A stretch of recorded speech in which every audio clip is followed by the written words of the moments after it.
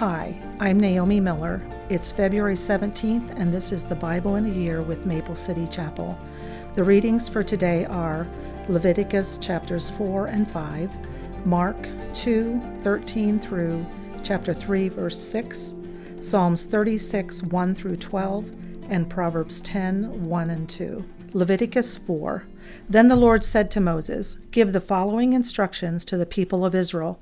This is how you are to deal with those who sin unintentionally by doing anything that violates one of the Lord's commands.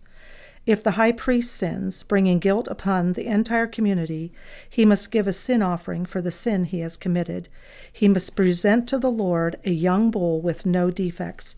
He must bring the bull to the Lord at the entrance of the tabernacle, lay his hand on the bull's head, and slaughter it before the Lord.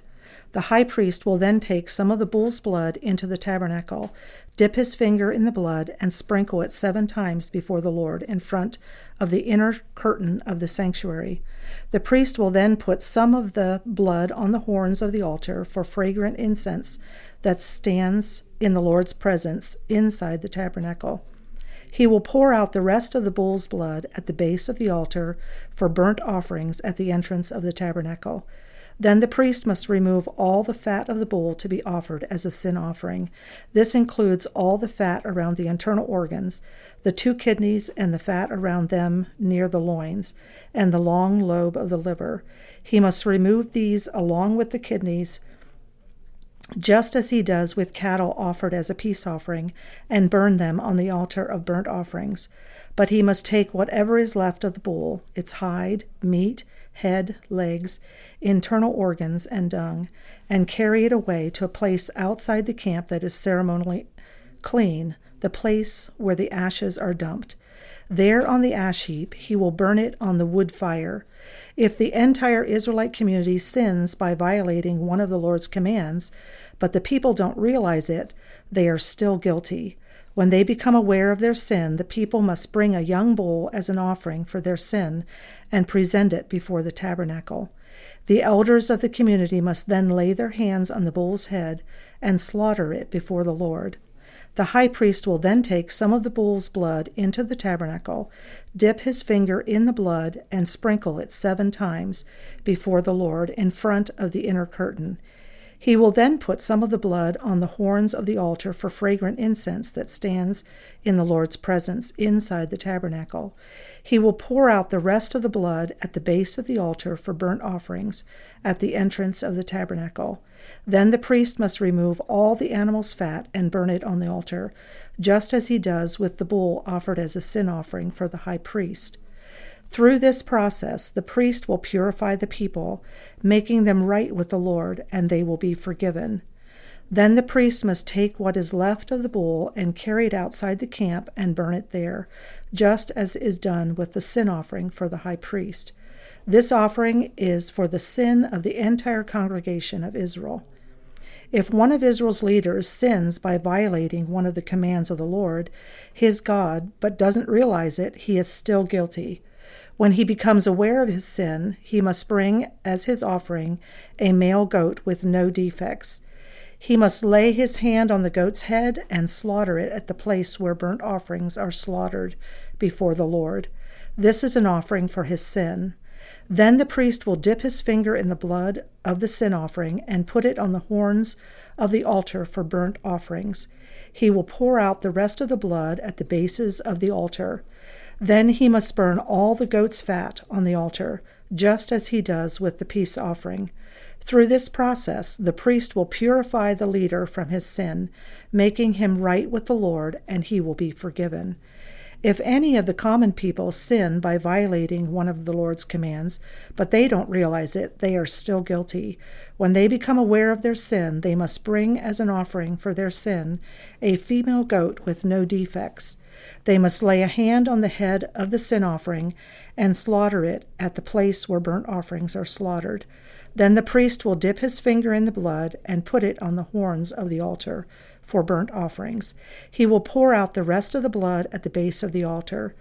Then he must remove all the goat's fat, just as he does with the fat of the peace offering. He will burn the fat on the altar, and it will be a pleasing aroma to the Lord. Through this process, the priest will purify the people, making them right with the Lord, and they will be forgiven. If the people bring a sheep as their sin offering, it must be a female with no defects. They must lay a hand on the head of the sin offering and slaughter it at the place where burnt offerings are slaughtered. Then the priest will dip his finger in the blood of the sin offering and put it on the horns of the altar for burnt offerings. He will pour out the rest of the blood at the base of the altar.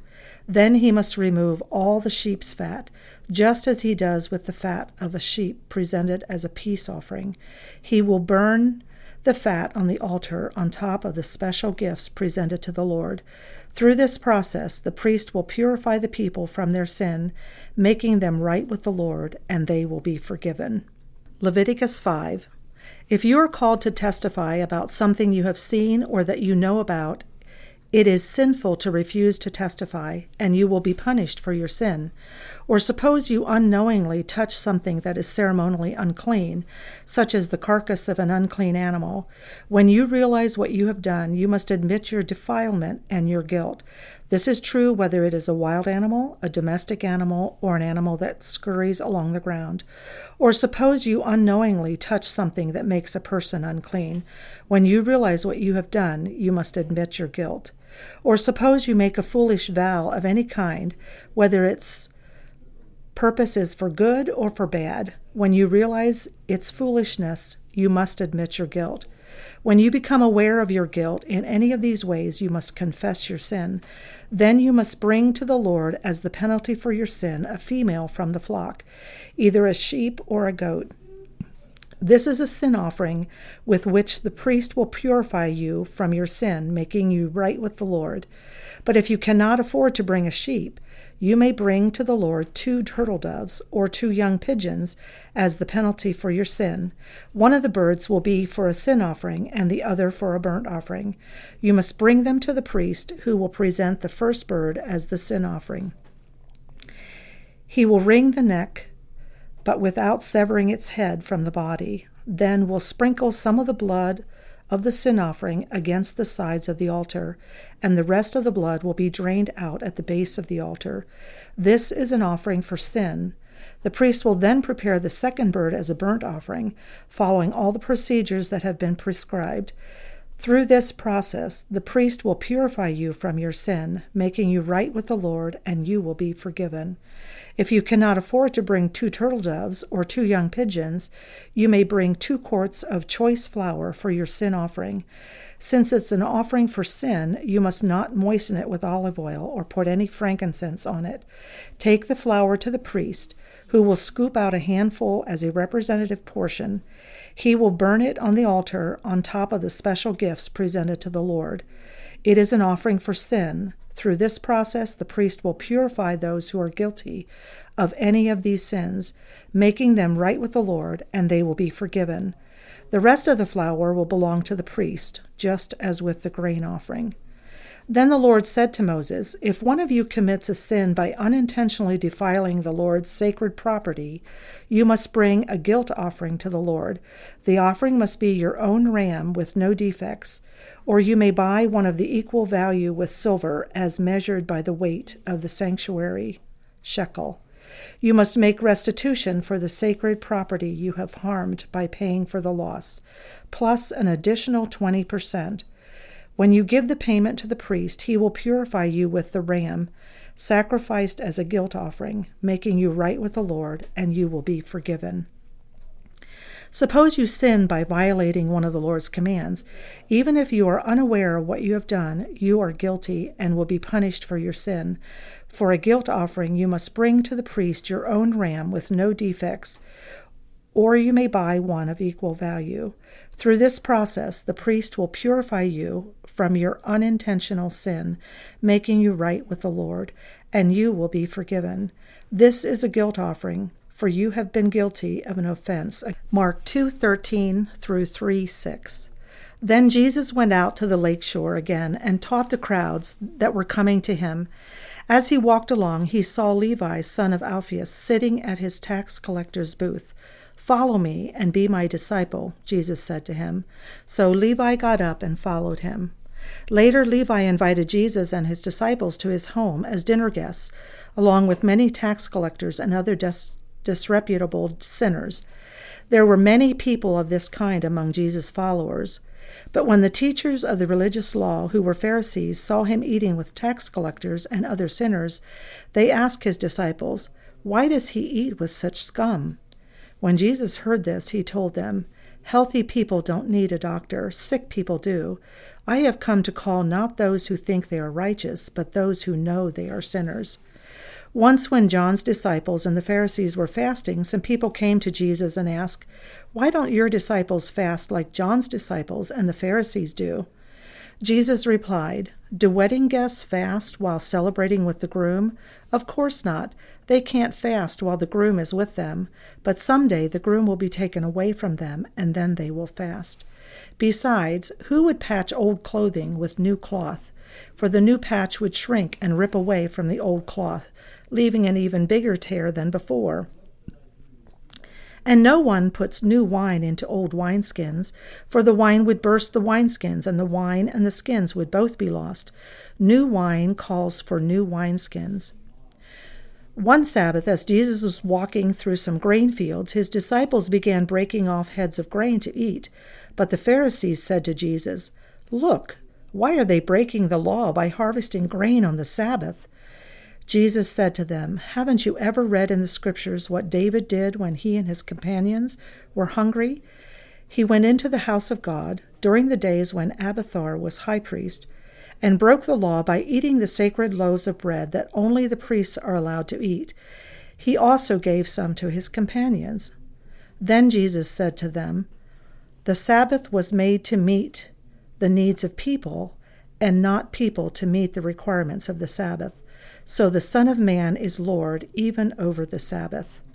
Mark 3. Jesus went into the synagogue again and noticed a man with a deformed hand.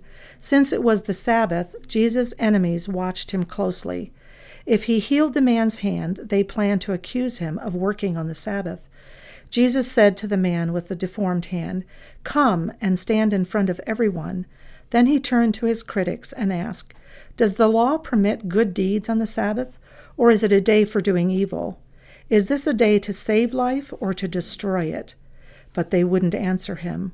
He looked around at them angrily and was deeply saddened by their hard hearts. Then he said to the man, "Hold out your hand." So the man held out his hand, and it was restored. At once the Pharisees went away and met with the supporters of Herod to plot how to kill Jesus. Psalms 36, 1-12. Sin whispers to the wicked deep within their hearts. They have no fear of God at all. In their blind conceit, they cannot see how wicked they really are. Everything they say is crooked and deceitful. They refuse to act wisely or do good. They lie awake at night, hatching sinful plots. Their actions are never good. They make no attempts to turn from evil. Your unfailing love, O Lord, is as vast as the heavens. Your faithfulness reaches beyond the clouds. Your righteousness is like the mighty mountains, your justice like the ocean depths. You care for people and animals alike, O Lord. How precious is your unfailing love, O God. All humanity finds shelter in the shadow of your wings. You feed them from the abundance of your own house, letting them drink from your river of delights. You are the fountain of life. Pour out your unfailing love on those who love you. Give justice to those with honest hearts. Don't let the proud trample me, or the wicked push me around. Look, those who do evil have fallen. They are thrown down, never to rise again. Proverbs 10, 1-2. A wise child brings joy to a father. A foolish child brings grief to a mother. Tainted wealth has no lasting value, but right living can save your life.